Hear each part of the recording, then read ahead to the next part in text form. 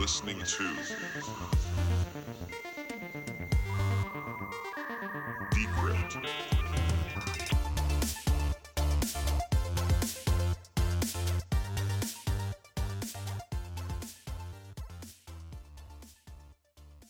Hey, Paul, how's it going? Not too bad, Liz. Not too bad. Thanks. How's things?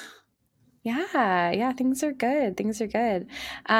So tell me a little bit about what you do and where you're currently working. Cool. So I am the CTO with a company called Square1. We are a digital agency headquartered in Dublin. We also have offices in Spain and France and work with about 85 people around the world.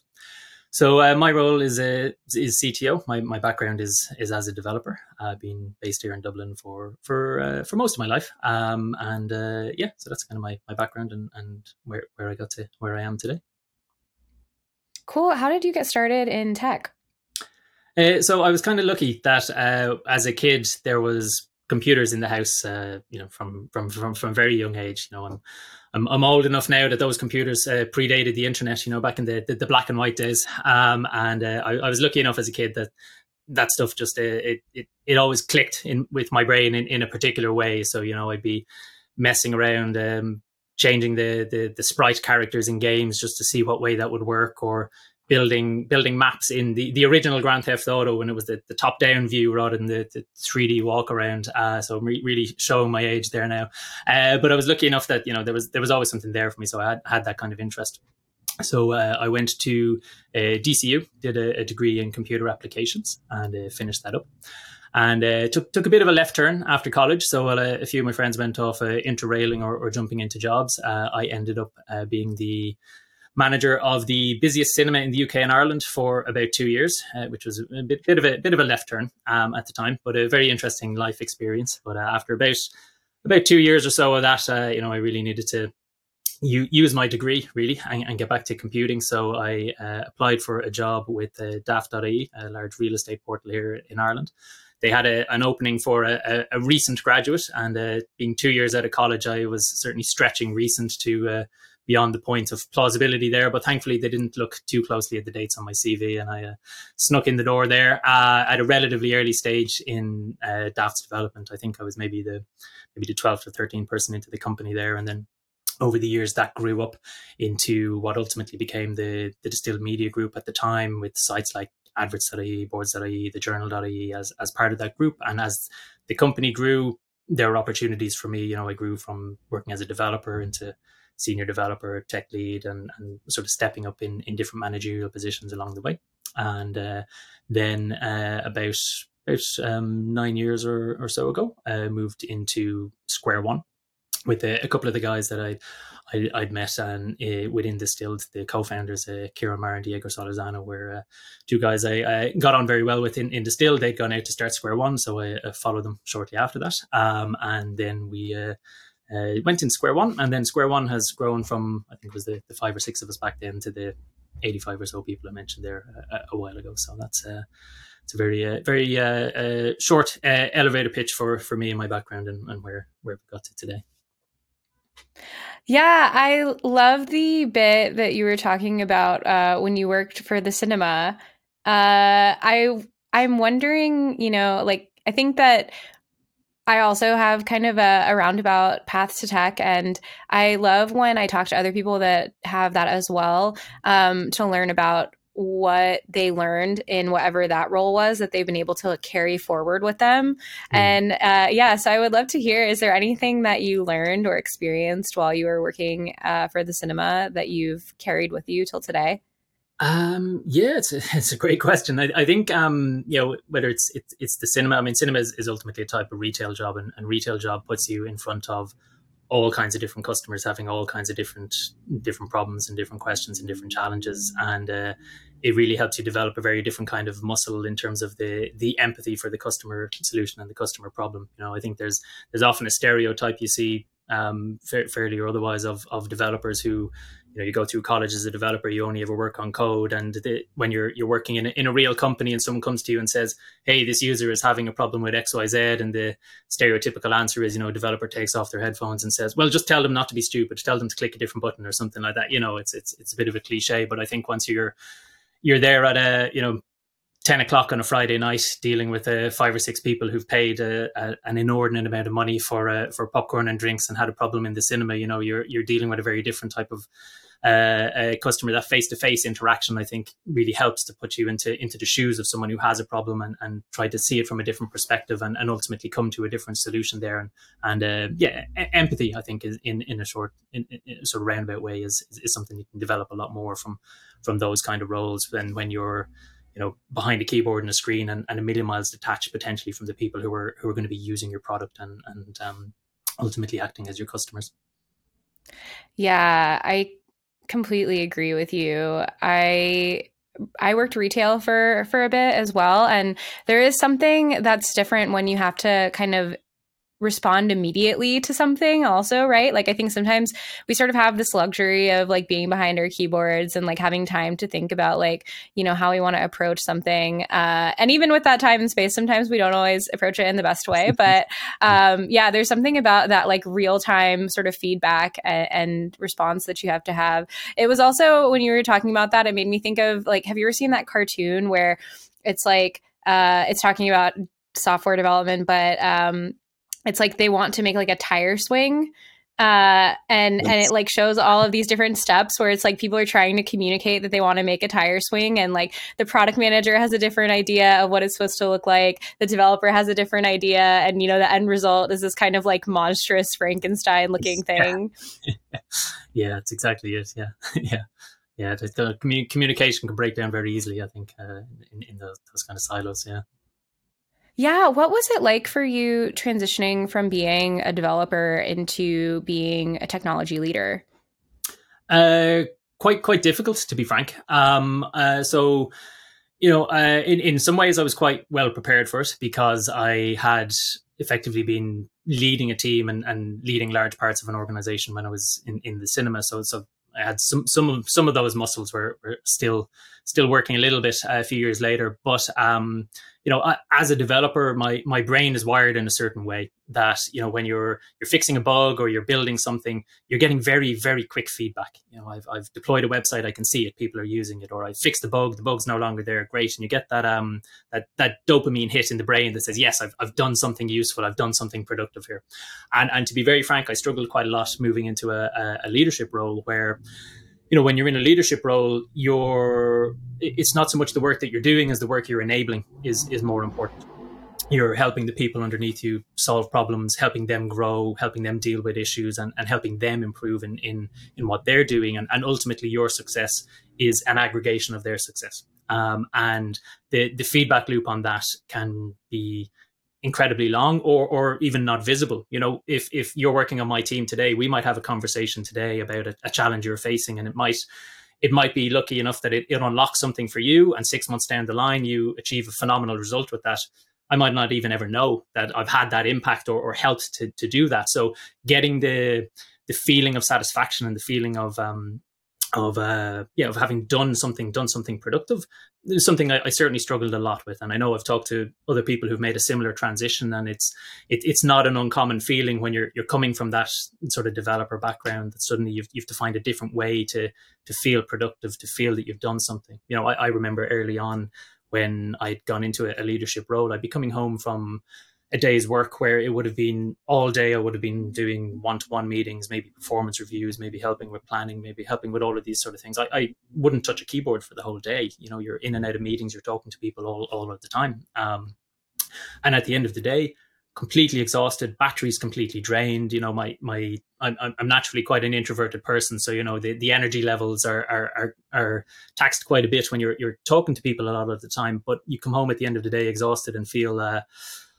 I don't feel like I've done anything today versus, when you're a developer and, I built this application today and I built this widget and, oh, look at this cool animation I built. And, you've done something there. So getting that sense of satisfaction or that sense of I'm actually doing something useful here. That was a significant challenge for me. I say was a significant challenge. It's not necessarily a fully solved problem. I still get this from time to time. I need to have maybe small little toy projects on the side where just occasionally when my energy levels have dropped enough, I know, okay, I can just jump in here, fix this one small thing, get that little dopamine hit, and then, okay, go back to, what my real job is at the moment. So it's certainly a big challenge. And I know it's something that, a lot of people going through that transition certainly have struggles with, because it's just a fundamentally different way of realizing your own value, of knowing what you're doing, because I'd struggled quite a bit thinking, I don't know what you'd call it, imposter syndrome or whatever, but I'd feel like, am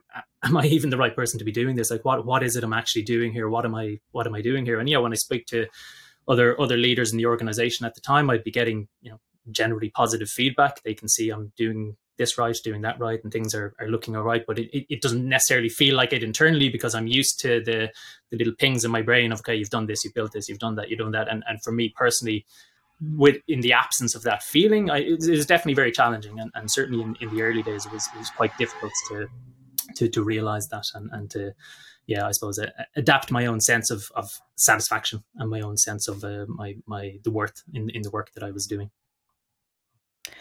Yeah, I can definitely see how that would be a huge challenge, because it's also so data oriented, I guess. When you're doing an IC role, you can look and say, I shipped this, I wrote this many lines of code, this and that. Like, there's all these ways that you can really point to, like, what you did, or like you said, like, this is live and now you can check it out.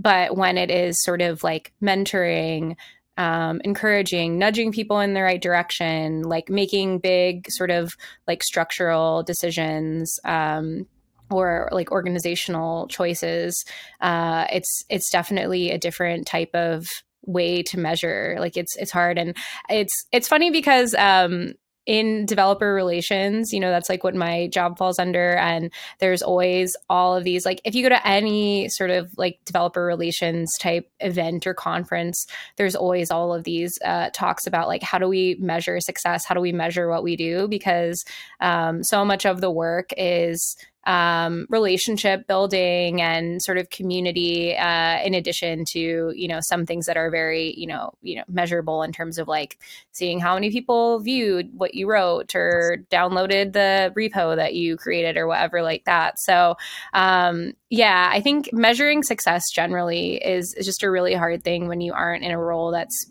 very oriented around like a number that you can point to.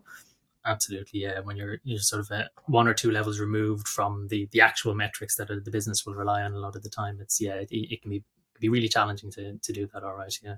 And like I say, not a solved problem. So if you ever crack it, please let me know. I'd be happy to hear. Oh my gosh. Yeah, you and me both. Maybe we'll both figure it out and we can combine our strategies or something like that.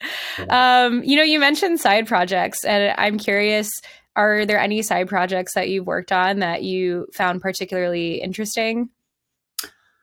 That's a good question. There's a few kind of small things I'd be working on that'd be just kind of scratching an itch in the business a lot of the time. So I kind of justify to myself I'm spending a bit of time on this thing over here that isn't necessarily core. For example, we deal with a lot of, say, online publishers and news organizations, sport organizations, and so on, where things like the page speed of their websites is very important. And Google provide you a lot of tools for assessing this on an ongoing basis, but a lot of them require you to sort of manually go to a web page somewhere, paste in a URL, check the results, come back, and blah, blah, blah. So one little side project we put together when we were working with a number of users who were trying to aggressively address a number of page speed issues over time. You want to be tracking these things fairly regularly, and having someone manually remember to go in every day and stick this data in a spreadsheet somewhere isn't great fun for anybody. So built a little project where we could go in, we could put in these URLs. It would, in the background, it would go away and fire up all of the different virtual machines it needed to do to simulate real world users visiting these pages, getting the page speed scores and aggregating them and visualizing it. So, non-technical users can ultimately go in and say, okay, here's the impact we're having on the business by this line went up, this line went down, whatever it is.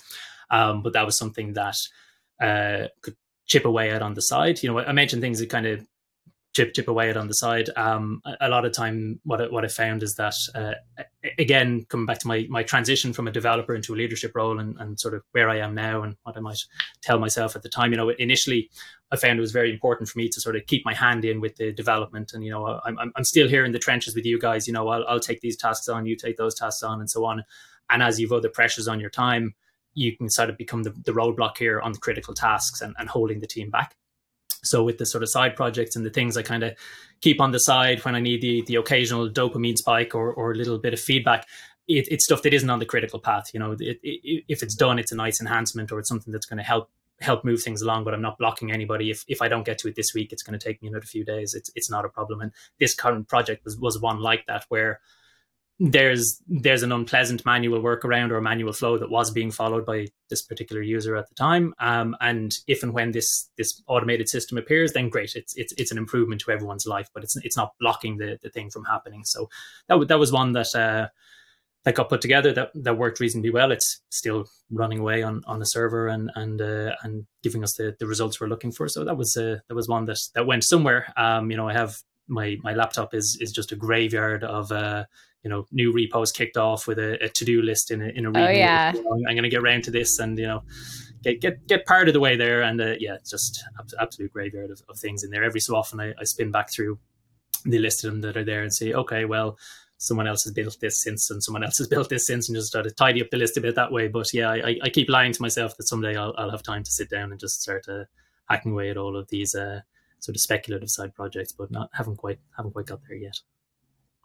Oh yeah. I feel like anyone listening to this can heavily relate to that practice.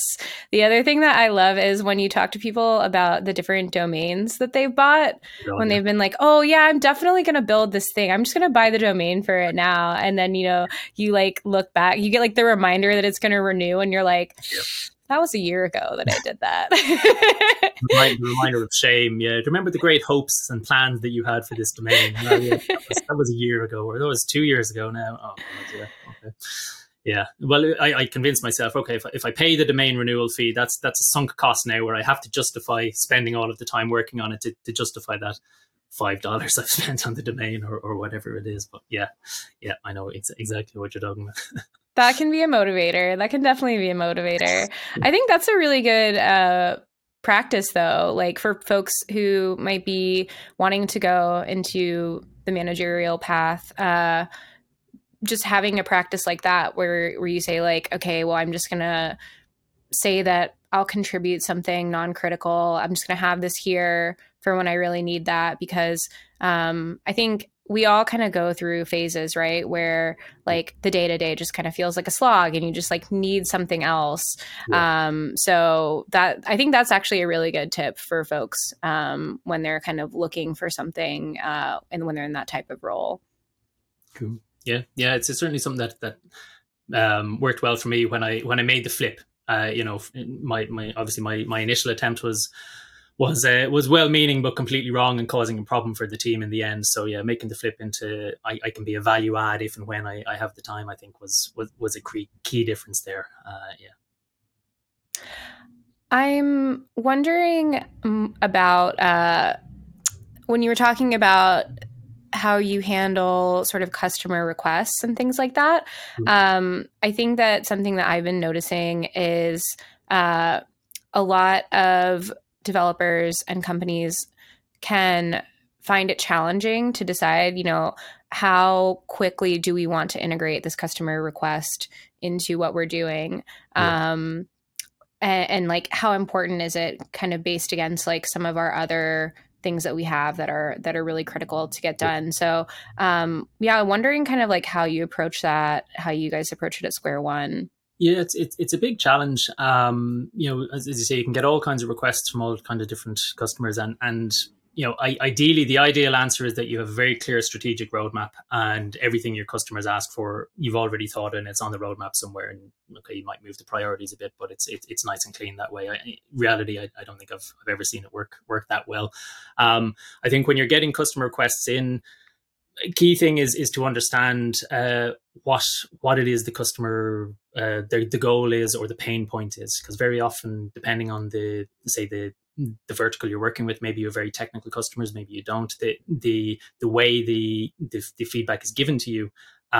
Sometimes you get, say, hyper specific feedback from someone who says, I'm trying to do XYZ, and on this page, I want the button to say X instead of Y, and it should really be orange to stand out from this, and it should do Y. And you're getting hyper specific implementation suggestions from the users, and sometimes they're valuable, but very often they're sort of masking what it is the frustration is. So the frustration in this case is, okay, it's not obvious to me how I need to do Y. Here's my proposed solution for it. So trying to understand the what from the feedback, rather than the how that may sometimes come through, can be critical to identify, okay, what's the core pain point here? And then you can start to see, okay, are we seeing this with this one particular user? Is this when we isolate what the pain point is this something that's common to a number of our users? And okay, let's either revisit our roadmap or put it on there if it's not on there already. That's a challenge. I think one of the big challenges you can get, particularly in the early stages of a product company as well, is when you have feedback coming through from, say, a very large user or a very large potential customer, which may not be in the general interest of the product as a whole. But we're in a position where, this is a user we really need. So you're at a kind of an inflection point there where you start to say, okay, are we going to go down the road of taking what we're doing and making it hyper specific for this user who we know is going to pay us a certain amount per month and will give us whatever 6 months more runway at least to figure out the rest? Or are we staying true to our vision that, this is a general purpose tool which has a much larger addressable market? We just haven't quite found them yet. Right. In theory, you want to go with the large market, but in practice, when you're looking at the payroll is coming due, you have a large customer who has money ready to go there now. That can be a very difficult conversation to have internally and to manage what way you're going to address that. It can be a big way or a big challenge of handling that sort of feedback, I think. So it's rarely as clean cut as, let's take everything the users say, put them into a queue somewhere, and we'll just start chipping away at them one by one.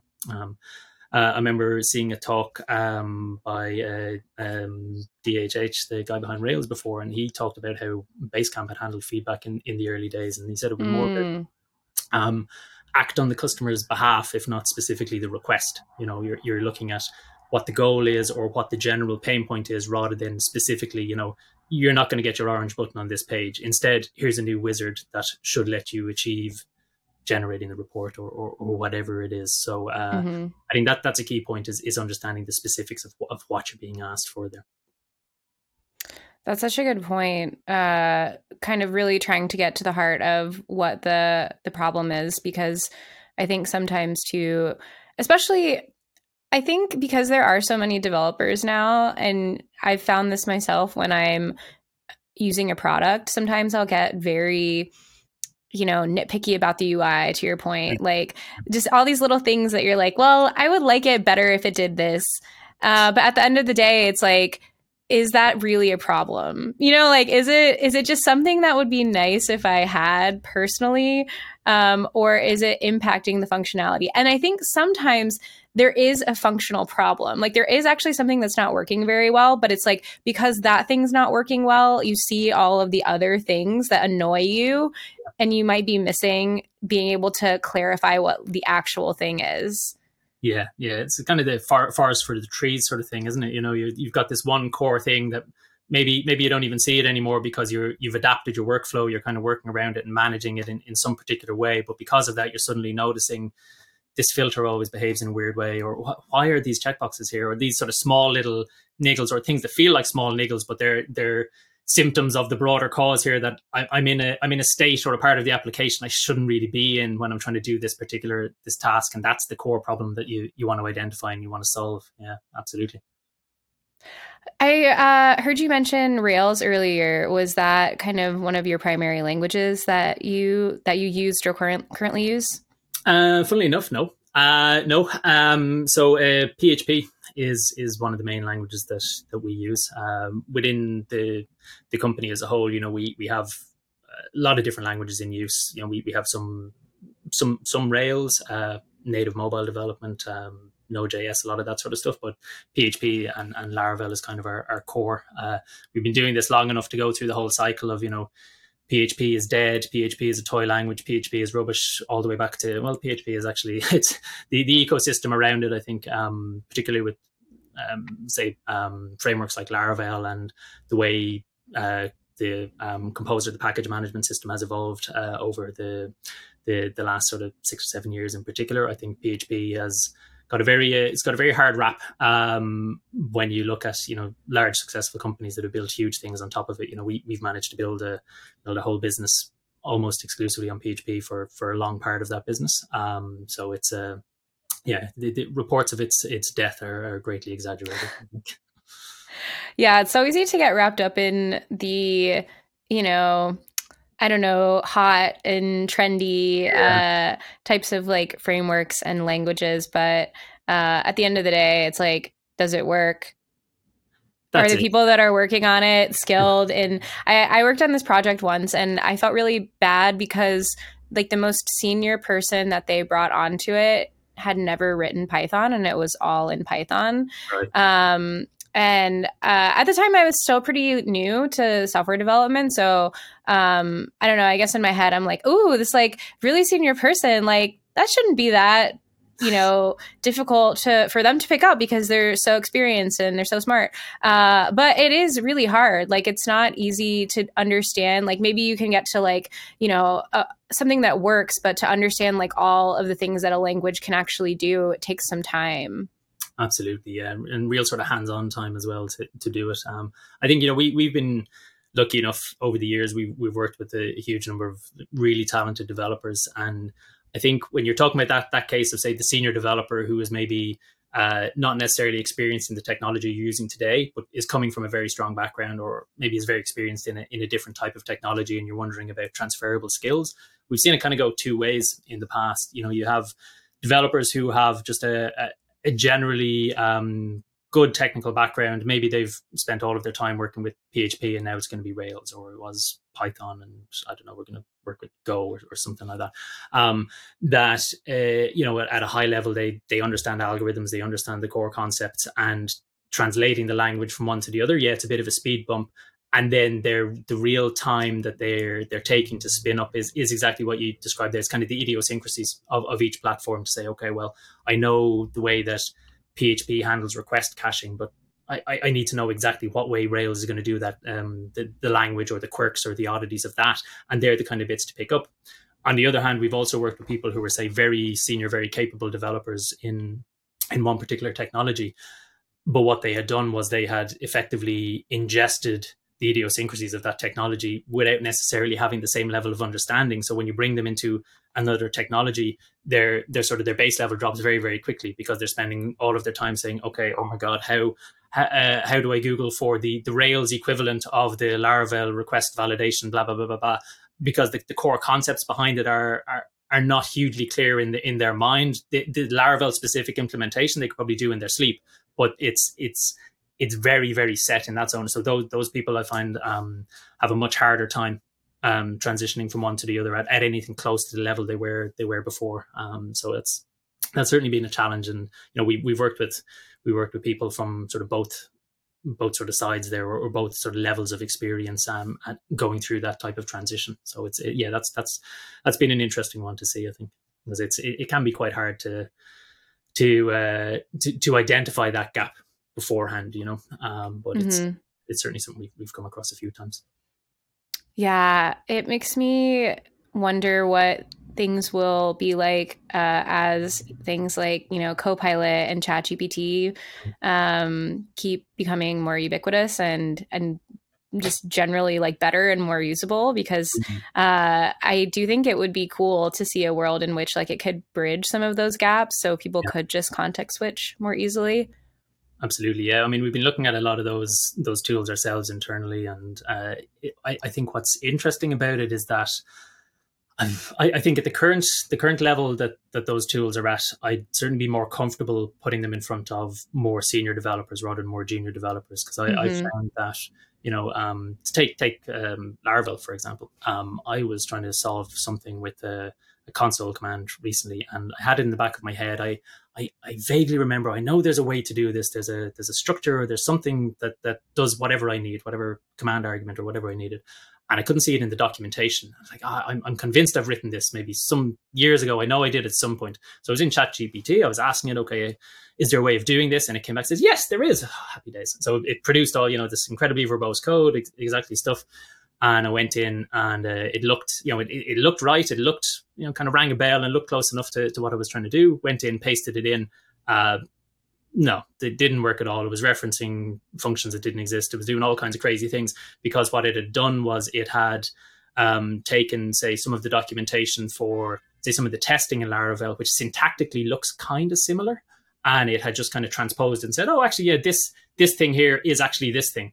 And it was something which, okay, I was able to get to the bottom of it quite quickly, because I could recognize the errors. I kind of knew myself, oh, okay, maybe there's something a little bit off here. And I could identify that quite quickly. But I could see a scenario where a junior developer is given that code and effectively is looking at it and is wasting the guts of a day trying to figure out, you know, is it me? Is there a bug in the framework? You know, all these kind of things that you don't have the experience to say, oh, hang on, I'm going to treat this AI assistant as effectively a junior to mid-level programmer myself, where I'm not going to trust everything they come back with. I'm going to have to validate it and check it. So that's where I think at the moment those tools are more useful for more senior people who know, okay, this is maybe 70 to 80% likely to be correct, but I know I'm going to have to dig in here and tweak it or do something with it. So there's a lot of potential for them. I love the idea of, for example, being able to go in and say, you know, here is my I don't know, my user storage class in Laravel. I need to do something very similar in Rails. So what would that look like syntactically? Or you know, something in Python with this particular framework or whatever.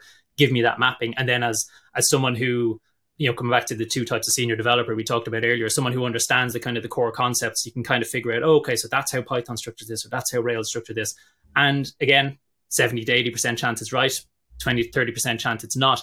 But at least you can be taking the error messages and you're further down the funnel of figuring out what's gone wrong here and how can I figure it out based on your experience and your background. So I think there's still a level where I would be nervous about putting it in front of people who are relatively new in their career, just from the high likelihood that they're likely to spend more time chasing shadows than actually getting the benefits, versus more senior people who will be taking advantage of the boilerplate generation and those kind of time savers, which you know, I've seen in my own experience, they can be quite significant quite quickly. You know, the kind of small things that, I don't know about you, but there's all kinds of little things. I end up Googling them all of the time because they just won't stick in my brain, whether, you know, it's a particular format. And the links, they're always purple in Google. I always know, okay, yeah, I've been here 87 times before, and it just won't stick in my brain. Those are the type of things now where I'm finding, like, the Copilot extensions in VS Code is I write the comment, and the comment is even shorter than the Google query, and suddenly the code is there and it's about 90% there, maybe a bit of a tweak,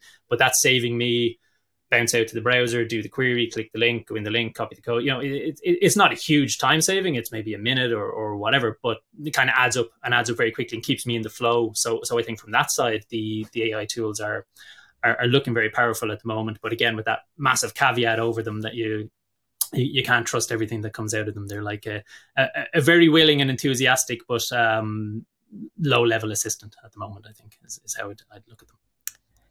Yeah, I completely agree with you, because I think that it also, like, if I'm thinking back to what it was like for me when I was learning how to code, I remember I would, like, look up tutorials of things and be like, I'm so lost. I'm already so lost, you know?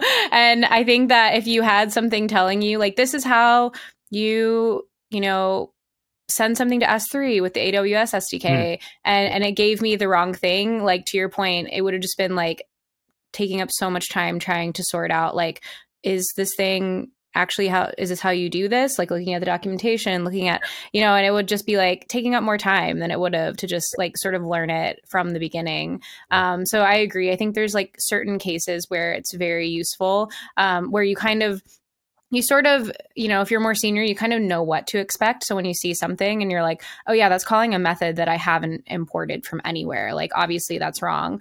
You can sort of like smell that and like catch it sooner. Yeah. And the other thing that I find interesting that I've been paying more attention to is sort of the security implications of what these tools might have, and sort of like in the vein of what we're talking about, if we just start sort of cobbling together different things that we've generated using large language models, even if it works, there could be security issues if you're really not like thinking about how you're building something from that perspective. So wondering, how you all think about security at Square1 and what your approach is there. Yeah, I mean, security is a huge challenge, and it's a critical one. We deal with all kinds of different platforms, all kinds of different clients storing different types of information, whether it's personal, financial, whatever, all kinds of critical information. And figuring out how to store it and how to store it securely and safely is a big challenge, because you have application design challenges. You're going to have infrastructure management. You then have monitoring. You're going to have your own policies internally for how people should and shouldn't behave. There's checking in on that. There's a whole world of things that need to be taken into account around security, because just the potential of any breach is just nightmare fuel if and when something goes wrong. And that's purely from even a reputation or a business perspective, before you even start to look at the regulatory impact under the GDPR or whatever of potentially leaking sensitive information. So in an ideal world, you can't leak data if you don't have it. So ideally you don't want to store anything, but practically that's not the case. So very often for us, we run into challenges when we're talking to, say, a user who wants to build an application, and you're collecting a lot of information from people. And so we're talking about, okay, how we're going to store it, how we're going to manage it internally. The way that you may do encryption can impact on your functionality, for example. If you want to do a partial email search, it gets very computationally expensive if you are encrypting your data internally, versus you store that all in plain text. Yeah, people can search it and do what they like, but you're potentially increasing your risk surface there quite a bit. And a lot of the time, we get users who say, okay, well, we want to get this data and this data and this data and that data, and say, okay, well, what do you need all of that data for? Well, just in case, maybe we need to target them by gender down the line or something like that. And the just in case are the words that just send a shiver down my back when we're talking about applications. Thankfully that has dropped a little bit over the couple of years since the GDPR came in, but it's still relatively common that we want to gather as much as we can, and then we'll figure out what to do with it later, where it's challenging. I mentioned I worked on a classified site years ago, and we at the time were dealing with payment handling. And the payment handling was, this was before the likes of Stripe or any of that came along. So, it was all direct implementations, and the credit card information would come into our servers and then would be passed on and so on and so on, which meant that we needed to get a PCI certification. And going through all of the paperwork involved with that, all of the processes, all of the overhead, monitoring, the recertification, huge time sink, huge drain on everyone involved, which means you can't be doing other things that are adding value to the business while you're effectively ticking these boxes. Boxes that need to be ticked. They're important boxes to be ticked because they're protecting secure information.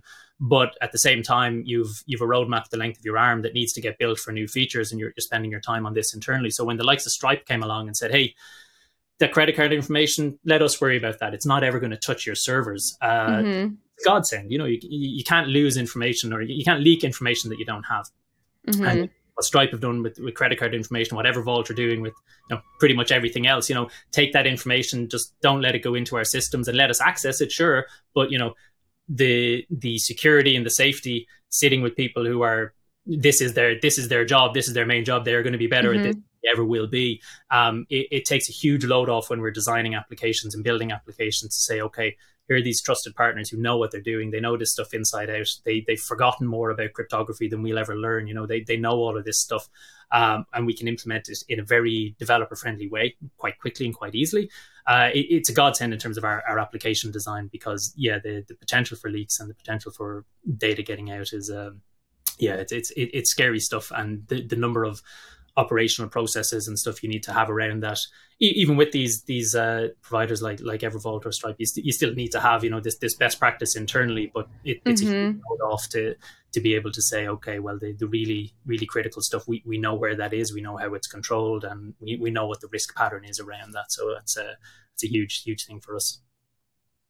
Yeah, absolutely. I think that there are so many different aspects of security that developers, security teams, tech companies have to worry about. The more that I'm spending time in the space, the more that I'm realizing just like the number of ways that an attack can happen, and the number of ways that like we just underestimate. Like, you know, people are very creative and in a very scary way.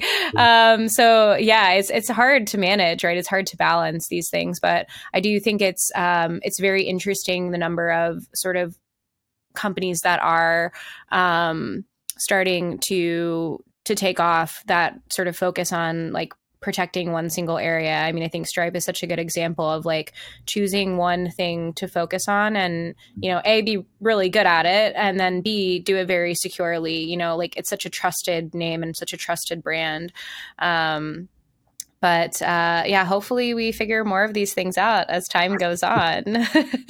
But yeah, Paul, this was such a great conversation. It was really lovely hearing just about your experience, you know, becoming a leader, going from being a IC developer to being a tech leader now, and the things you learned along the way, and all of the PHP bits as well. So is there anything else that you'd like to share before we go? No, I think that's covered a lot of it. No, just thanks for the time today, and thanks for the opportunity to come on and have a chat. It's been great talking to you. So yeah. Decrypt.